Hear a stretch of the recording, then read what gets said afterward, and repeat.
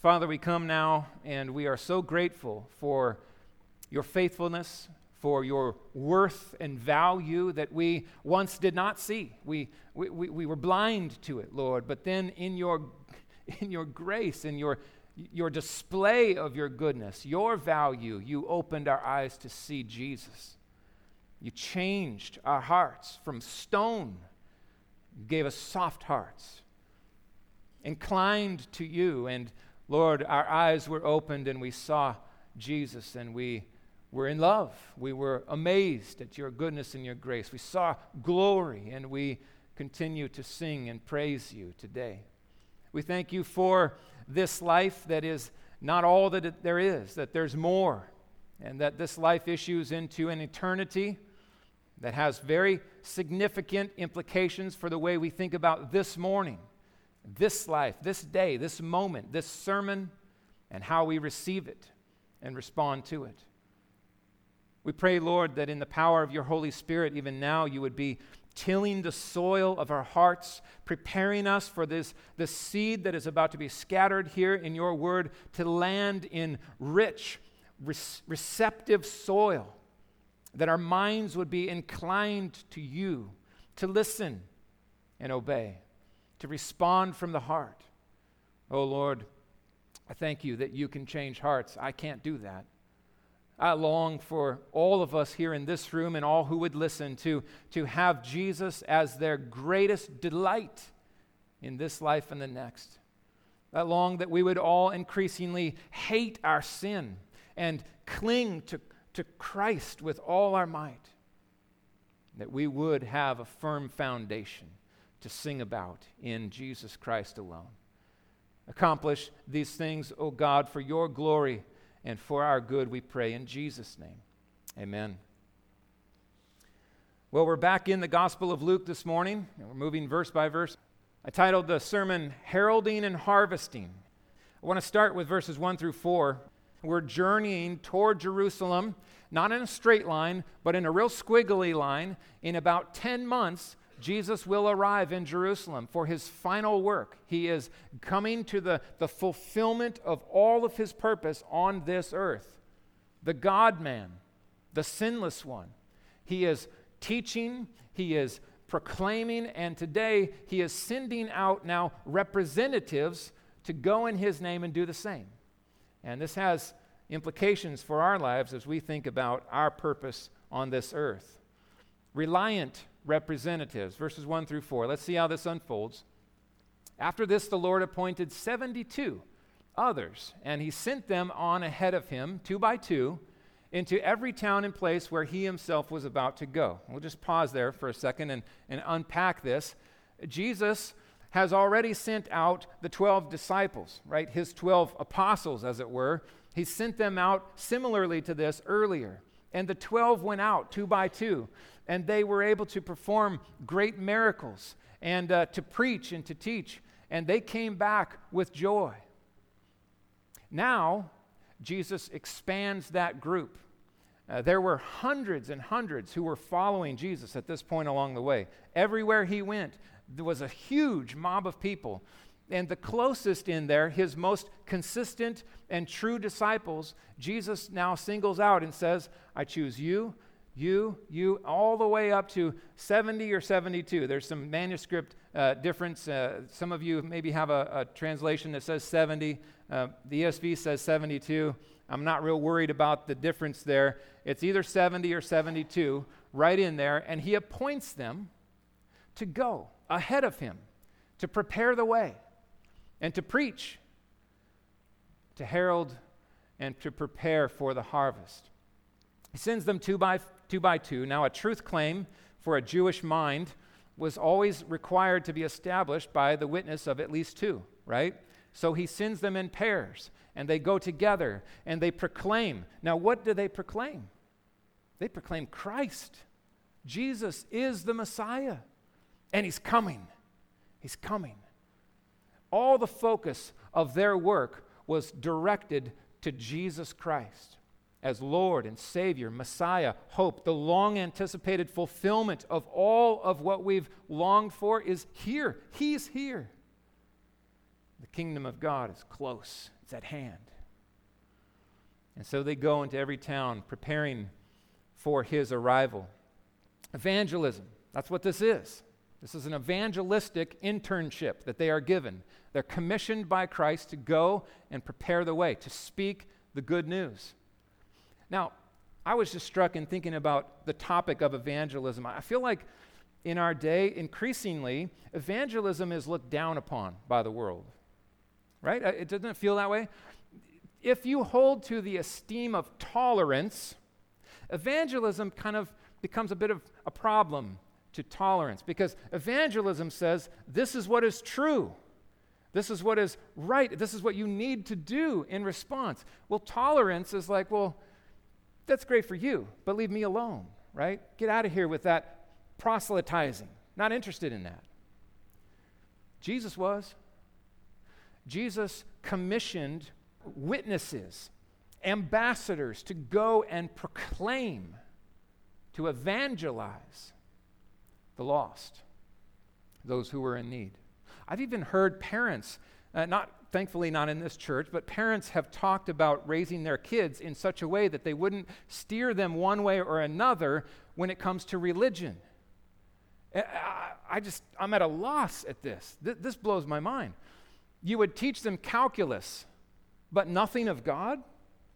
You would teach them about character, but nothing of the person where that character is actually found and originates? I mean, friends, parents, listen, God has called you to be the shapers of your children's understanding about who God is. This is ultimate reality. And grandparents as well. We have a responsibility to teach, to instruct, to train up a child in the way he should go, not just with good morals, but in the fear of the Lord. Who is God? What has he spoken? What does it mean for us? What is sin? What does that mean for us? What is the hope of Christ? All of these things. This is evangelistic.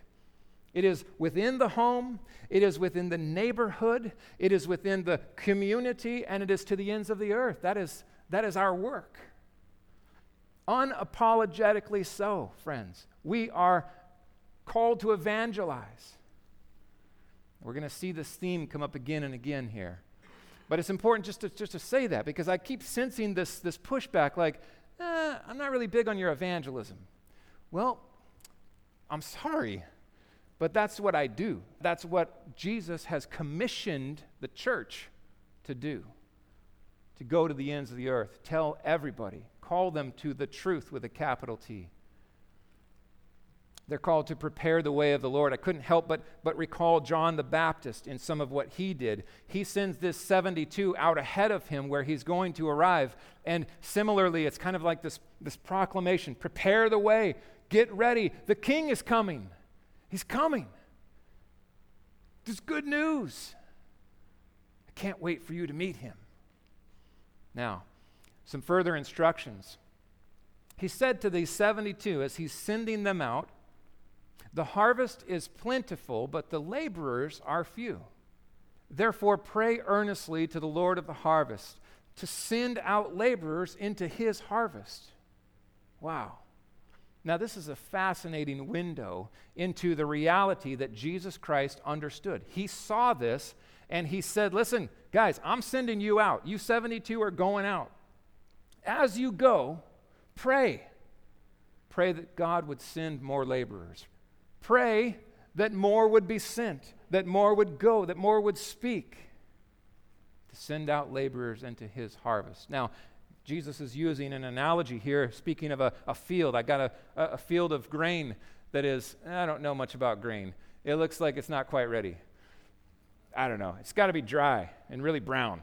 But when it's ready and brown, you go and it's time to harvest, right? Jesus is saying, listen, the harvest is there. We need people to go. And then he calls them to pray. As they go, pray that more would go. So we have some topics that have to come into our minds here. I'm always fascinated when we teach about the sovereignty of God. One of the first questions that is raised, and this is the first question I raised. I remember when I first learned, hey, if God is sovereign over all things, absolutely, and he is. That's what the scriptures teach. He's sovereign in salvation, right? So he is going to bring to salvation all those whom the Father has chosen before the foundations of the earth. They will be saved. If that's the case, hey, what's the point? Why do we pray? Why do we evangelize? God's got it covered, right? It's a very easy, wrong conclusion to draw. When we see the sovereignty of God rightly, we should ask that question.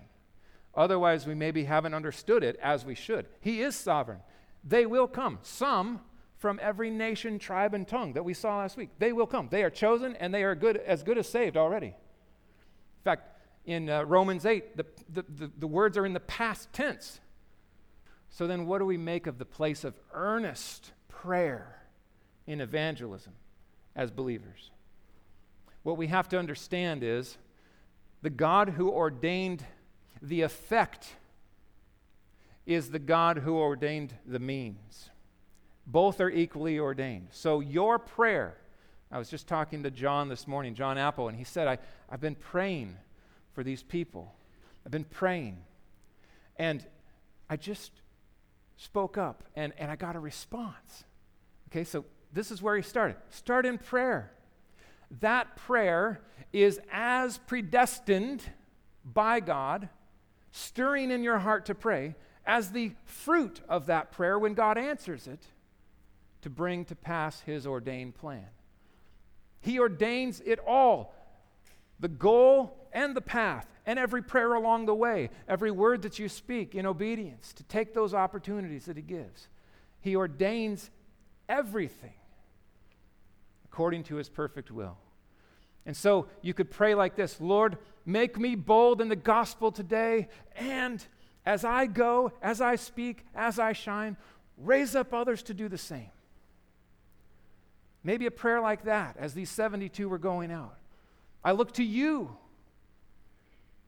to send more and use me today. Make me the answer to my prayer in some small way today. Whatever opportunity that you give, whenever you are impressing upon my heart to pray for someone, Lord, I want to take that and pray because that is ordained of you.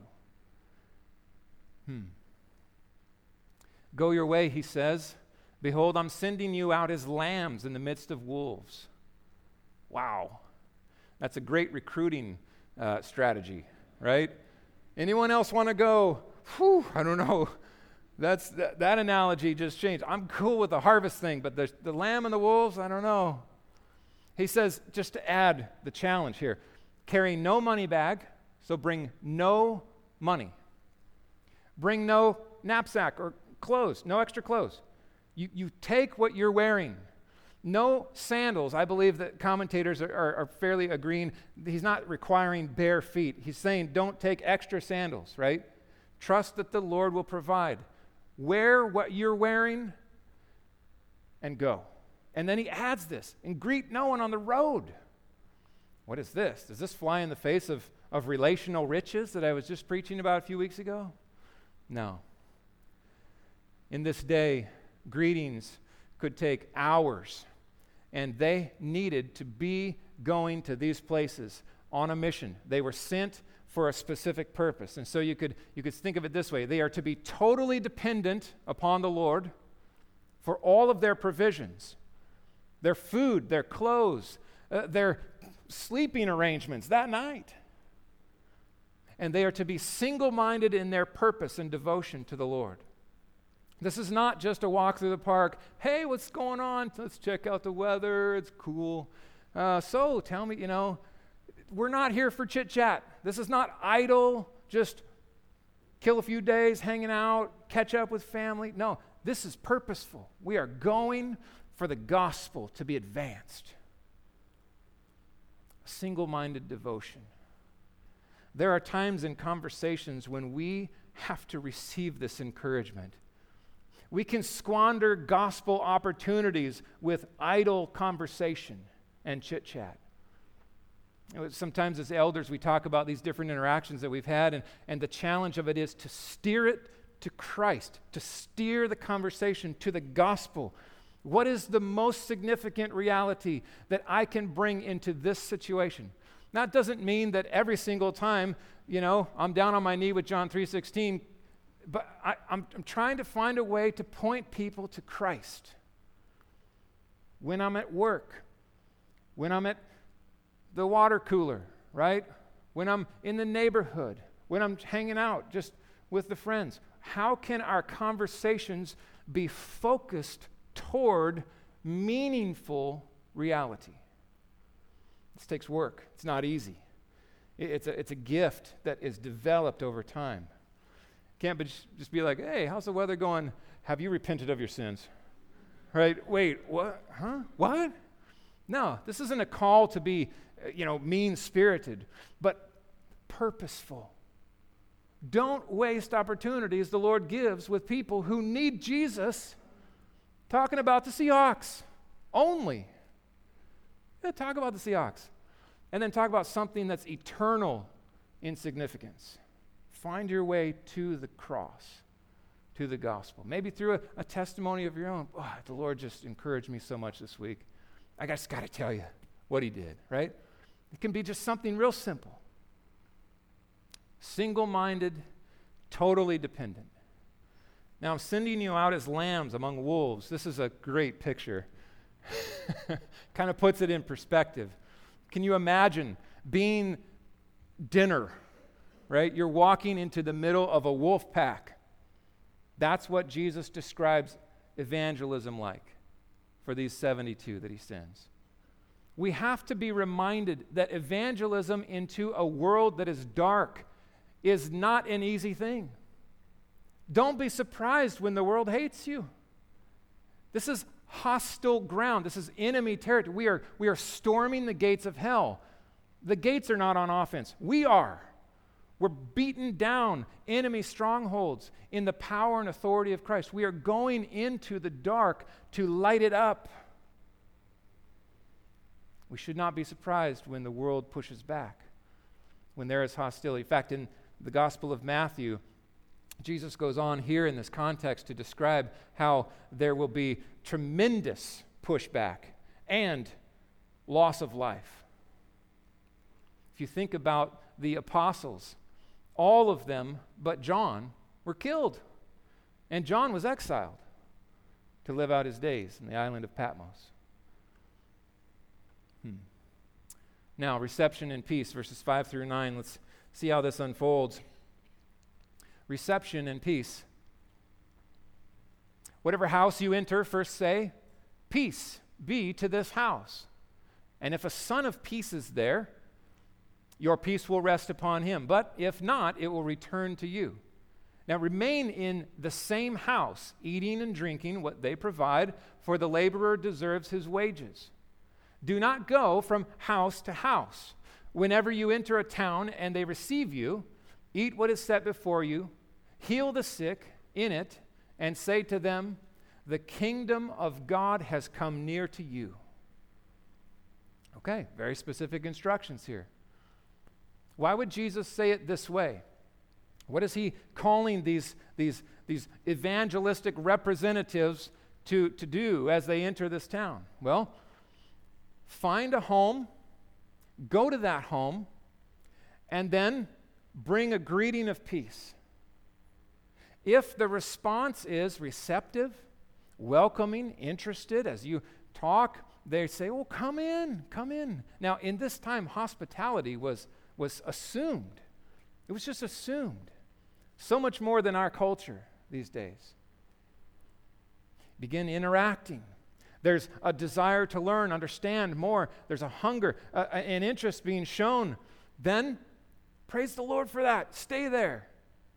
And keep talking, keep teaching, keep preaching, proclaiming the good news. They are to trust God's providential care. Their goal in arriving in town is not to make up for all the things they don't have as they journey, right? They have no knapsack. They have no money. They have no extra shoes or clothes. Their goal is not to find as many homes as they can and gather up provisions that Christ is saying, don't worry about that stuff. Let me take care of you through them. Through them. It reminds me of the mission mantra that I remember from as a young man. Lord, where you lead us, we will follow. What they feed us, we will swallow. Right? So don't make yourself difficult to be hosted. Be gracious and receive what they give you. Who ultimately is giving that to the disciples? It's the Lord. God is providing through the people of that home for his messengers. The highest goal is not just more people, no more people, fill more seats. That's not the goal. The highest goal is gospel, Jesus, kingdom, repentance, life in Christ. That's the goal. So kingdom words and kingdom works. They were to proclaim and then to heal. To heal and to show confirmation signs. This is one of these things that's unique to this group commissioned out, unique, I think, even to the early church, where the proclamation was going out and being confirmed with signs and wonders in powerful ways. This is indeed true. Now, here's evidence. The lame are healed. The blind can see. Kingdom words and kingdom works. Now, rejection and wrath, this is the other response. The first would be reception and peace. Now, here, rejection and wrath, verse 10. Whenever you enter a town and they do not receive you, go out into its streets and say, even the dust of your town that clings to our feet, we wipe off against you. Nevertheless, know this, that the kingdom of God has come near. I just have to pause here.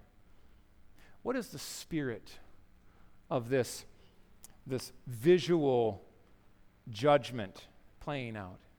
Is the spirit, we're better than all of you, you no good evildoers? See, we'll show you. We wipe the dust off our feet. We walk away happy. Jonah did that, right? Do you do well to be angry, Jonah? All of Nineveh just repented, and you're grumpy about it. No, friends, this symbolic act of coming judgment was a sad and sorrowful thing, not some kind of revenge, enjoyment, wiping the dust off your feet. No, this was to reject the gospel is a weighty, fearsome reality. I tell you, Jesus says, it will be more bearable on that day for Sodom, a town that was destroyed with the fire of God for their sin, than for that town. And then he goes on to say these things, and we've got to feel, this is Jesus, this is the Savior of sinners, speaking these words. Woe to you, Chorazin. Woe to you, Bethsaida. For if the mighty works done in you had been done in Tyre and Sidon, they would have repented long ago, sitting in sackcloth and ashes. But it will be more bearable in the day of judgment for Tyre and Sidon than for you. And you, Capernaum. Where is Capernaum? That's Jesus' hometown. The base of his entire ministry. Think of the number of miracles that he performed there, the words that he spoke there, all of the sermons. Will you be exalted to heaven, Capernaum? No. You shall be brought down to Hades, to hell. These three cities, referred to as the cities of woe, have received from Jesus a very harsh response. He taught, he healed, he proclaimed constantly in these cities. These are the North Shore cities. We stood in each of these cities, except for Bethsaida. We got stuck in the mud trying to get there. But these cities saw so much, and they remained in large part hard-hearted and unbelieving. Now, In our day, this would be religious people. This would be the woe to those who come week after week and sit in the context of the gospel, hear the preaching, and yet remain unmoved, hard-hearted, and reject Jesus Christ. Eternal consequences are in view. We need to feel this. I think one of the things that is missing in moving Christians into more active proclamation and evangelism is a failure to feel how serious the situation is. Eyes to see the people that are running with breakneck speed to the fires of hell. If we see this, we will be more bold to speak. This is the judgment, John 3.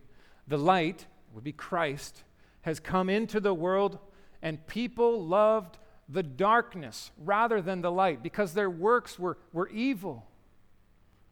For everyone who does wicked things hates the light. This is right after John 3:16, one of our favorite verses. But if we just keep reading, we realize that the good news of John 3:16 meets us in a very tragic way because the sun has come, the light has shone, and the world in large part has said, turn that light off. We want the darkness. We don't want that light shining on us. We like our sin. We don't want a Savior. That is the instinct of the sinful heart. Jesus goes on to say this. These are scary words. The one who hears you hears me. The one who rejects you rejects me. The one who rejects me rejects him who sent me. He sends his representatives, those believers who are to proclaim and speak the good news of the gospel on his behalf. And he says, listen, when they hear your voice, they're hearing my voice. The truth you proclaim, that's as good as my proclamation. And when they receive it, praise the Lord. When they reject it, who have they rejected? The preacher? No. The Savior himself has been rejected. If you reject the Savior, you're rejecting the Father as well. These are serious, serious things. I'll give you a glimpse back when Jonathan Edwards was preaching. He preached a sermon titled "Sinners in the Hands of an Angry God." Now, when you hear that title, what does that do? Are you like, yeah, that's exactly what we're used to hearing? Not in our country, not these days so much, huh? Is God angry at sinners? Absolutely, he is. Does he have a right to be? Absolutely. He has every right to be. Listen to just a glimpse of this sermon that was a true and unbelievably effective sermon that Jonathan Edwards preached. This is what he says. Unconverted men and women walk over the pit of hell on a rotten covering. And there are innumerable places in this covering so weak that won't bear their weight. And these places are not seen. The arrows of death fly unseen at noonday. The sharpest sight can't discern them. God has so many different unsearchable ways of taking wicked men and women out of the world and sending them to hell that he need not go out of ordinary course of his providence to destroy any wicked man at any moment. You feel that? He is describing the reality of your unsaved friends and neighbors, co-workers, family members, as they walk on this rotten tarp, as it were, over the fires of hell. It's rotting away, and there are holes in this tarp, and they can't see them. And they're walking through their life oblivious to the reality that is just below their feet. And God every day, with divine, righteous wrath and judgment, is sending sinners to the sentence of eternal hell. He need not go out of his way in the ordinary course of human events to accomplish that judgment work. He has every right. And friends, he does. Stop and think. 1001, 1002, 1003, 1004, 1005, around the world. How many sinners were sentenced to eternal fire? Hundreds. Just now. By a righteous God. The reason why they have not fallen already and do not fall now is only that God's appointed time has not yet come. For it is said that when that appointed time comes, their foot shall slide, then they shall be left to fall as they are inclined by their own weight. What's he saying? It's what sinners are doing. They're not trying to get their way to be saved. The sinful inclination is, leave me alone. I don't want a Savior. I want my rotten tarp. Then they shall be left to fall, inclined by their own weight. God will not hold them up in these slippery places any longer, but will let them go, and then at that very instant they shall fall into eternal destruction. Now,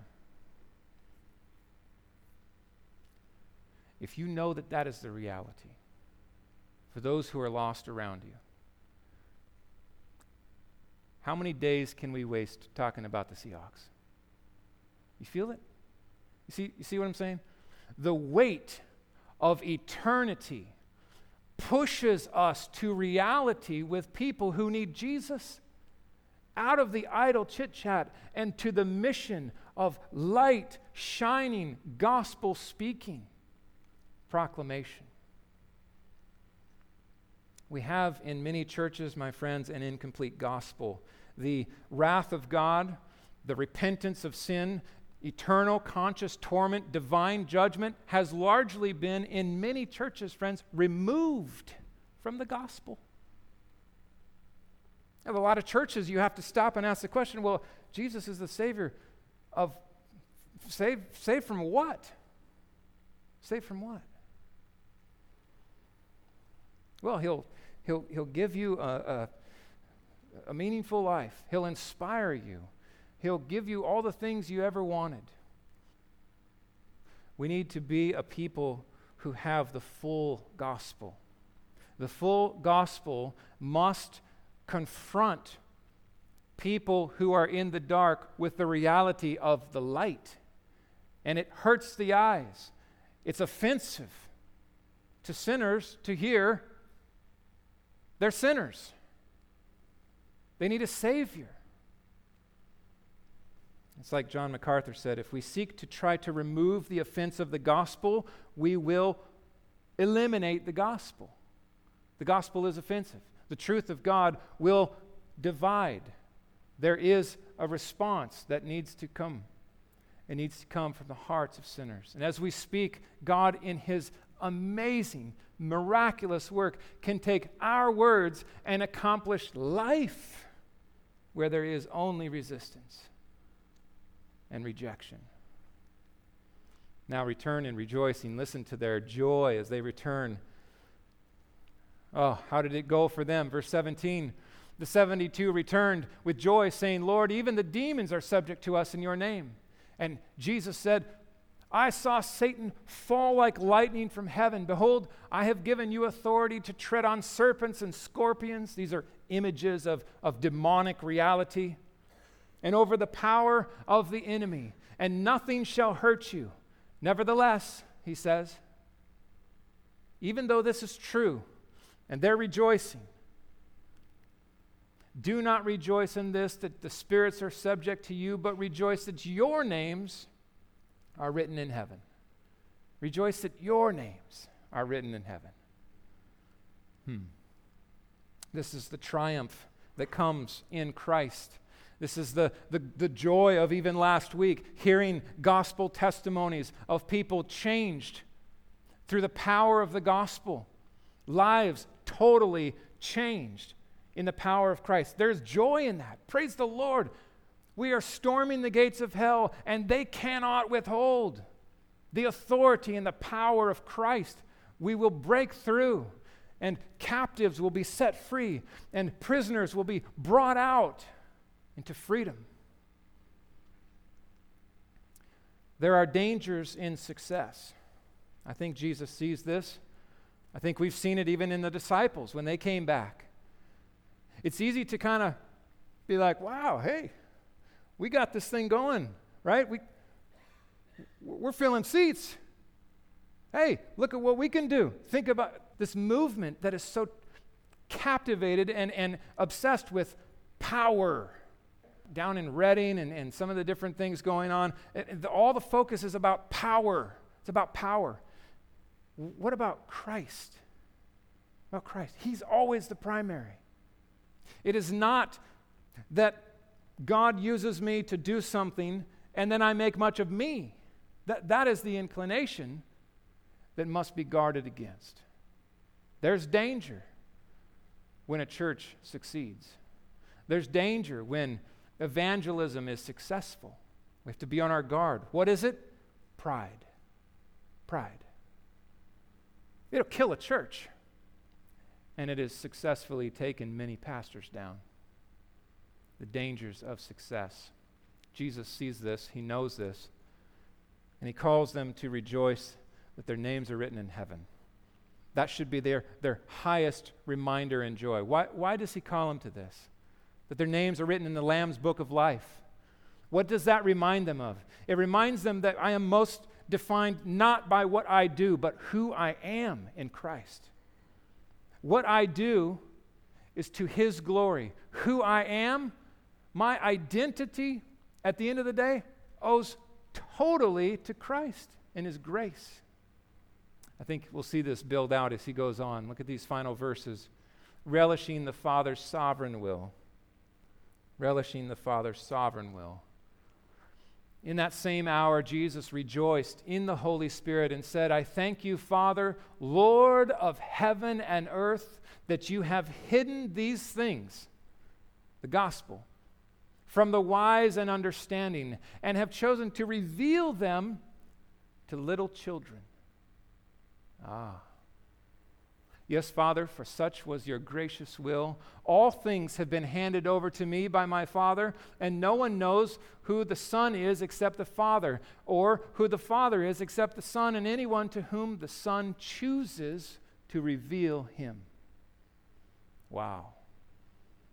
So in the context of evangelism, of prayer, of power over Satan, and authority and dominion and success, Jesus reminds there is the sovereignty of God, the will of the Father. Reminds me of Paul, who just echoes this. God chose what is foolish in the world to shame the wise, what is weak in the world to shame the strong. God chose what is low and despised in the world, even the things that are not, to bring to nothing the things that are. Why? Why did he do it this way? This is the Father's sovereign will. You see this all through the Scriptures. So that no human being might boast in the presence of God. None of these 72 will come into the presence of God saying, hey, I'm kind of a big deal up here. Right? I mean, I did a lot of pretty powerful things down there in your name. Maybe the party can get started now that I'm here, right? No boasting. Jesus calls them to humility. Who are the little children he speaks of? The 72. They're the little ones. They're the things that are not. They're the unlearned. The blind, the prisoner, the poor, the oppressed, the captive set free. These are the ones, the broken, the needy. These are the ones who build the kingdom of God. And they build it saying, great are you. Great are you. And who am I? I'm the nobody. Because of him you are in Christ, Christian. You are a believer because of him, who became to us wisdom from God, righteousness, sanctification, redemption, so that it is written, if you want to boast, boast in the Lord. Boast in the Lord. There's no boast in me. Then turning to the disciples, he said privately to them, blessed are the eyes that see what you see. For I tell you that many prophets and kings, they desired to see what you see and did not see it, and to hear what you hear and did not hear it. What's he saying? What an amazing privilege it is to be in this point in time with Christ. To see the flow from Old Testament into New, to move from shadow into reality, to see the longing of the patriarchs, all of the prophets, come to fruition in the work of Christ. What is the response? It's not, I deserve this. I'm sure something. It is, I am so grateful, so privileged to see what I see, to open the pages and to know what we can know. Think, friends, we have a completed Bible. Think of the generations who would have loved to crack open this amazing book. We are privileged as well. We see him not because of us. We see him because of the Father's sovereign will. Who am I? Great are you. And so our response this morning, so many ways the Lord can land these verses in our lives. One, I would just begin here and ask this question: where do you stand with Jesus? I hope you feel the weight, the implications that come. The call of the gospel is real. This morning, have you responded to Jesus from the heart to trust him? Have you turned from your sins and looked to his work on your behalf for forgiveness? Is he your Lord and Savior? Are you trusting in him alone for your hope in this life and the next? If today that is not true of you, don't play games with Jesus. Hell is on the line, and heaven awaits. Reception and peace, rejection and wrath. It's straightforward. That's what Jesus just told us. I plead with you, don't reject him. Don't reject him. You may have been here week after week after week. You hear this call of the gospel, and you say, maybe someday. Maybe someday.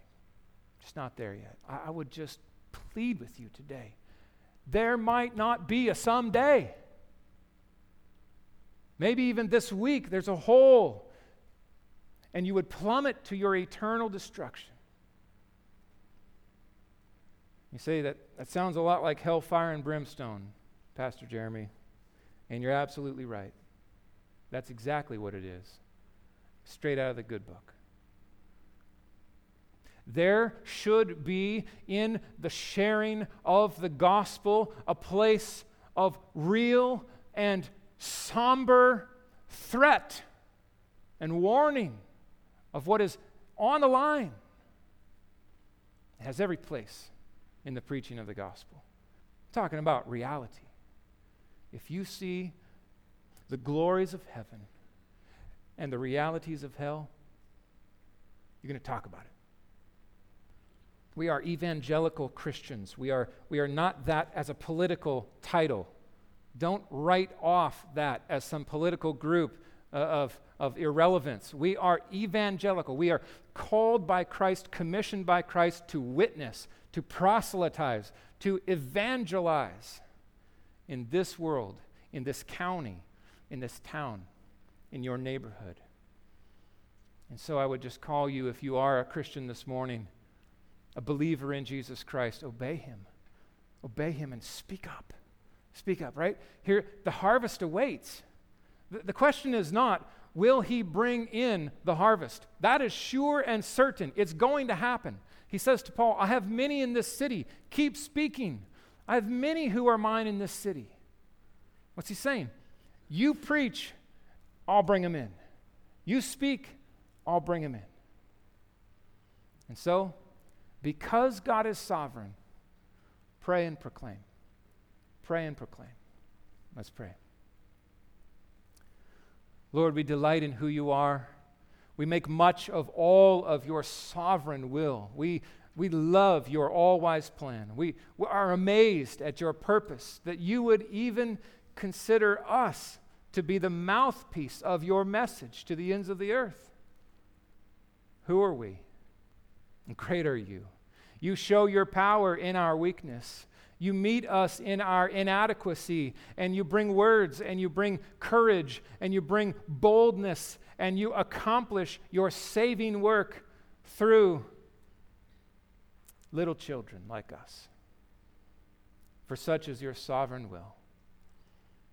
We give praise to you for our Savior Jesus. I pray, O Lord, if there would be any here today who need to turn from their sin and trust Jesus as Lord and Savior, that this would be the day that they would make that choice, that they would look to you and respond in faith, and that you would meet them there with all of your precious promises through Jesus Christ our Lord. It's in his name that we pray. Amen.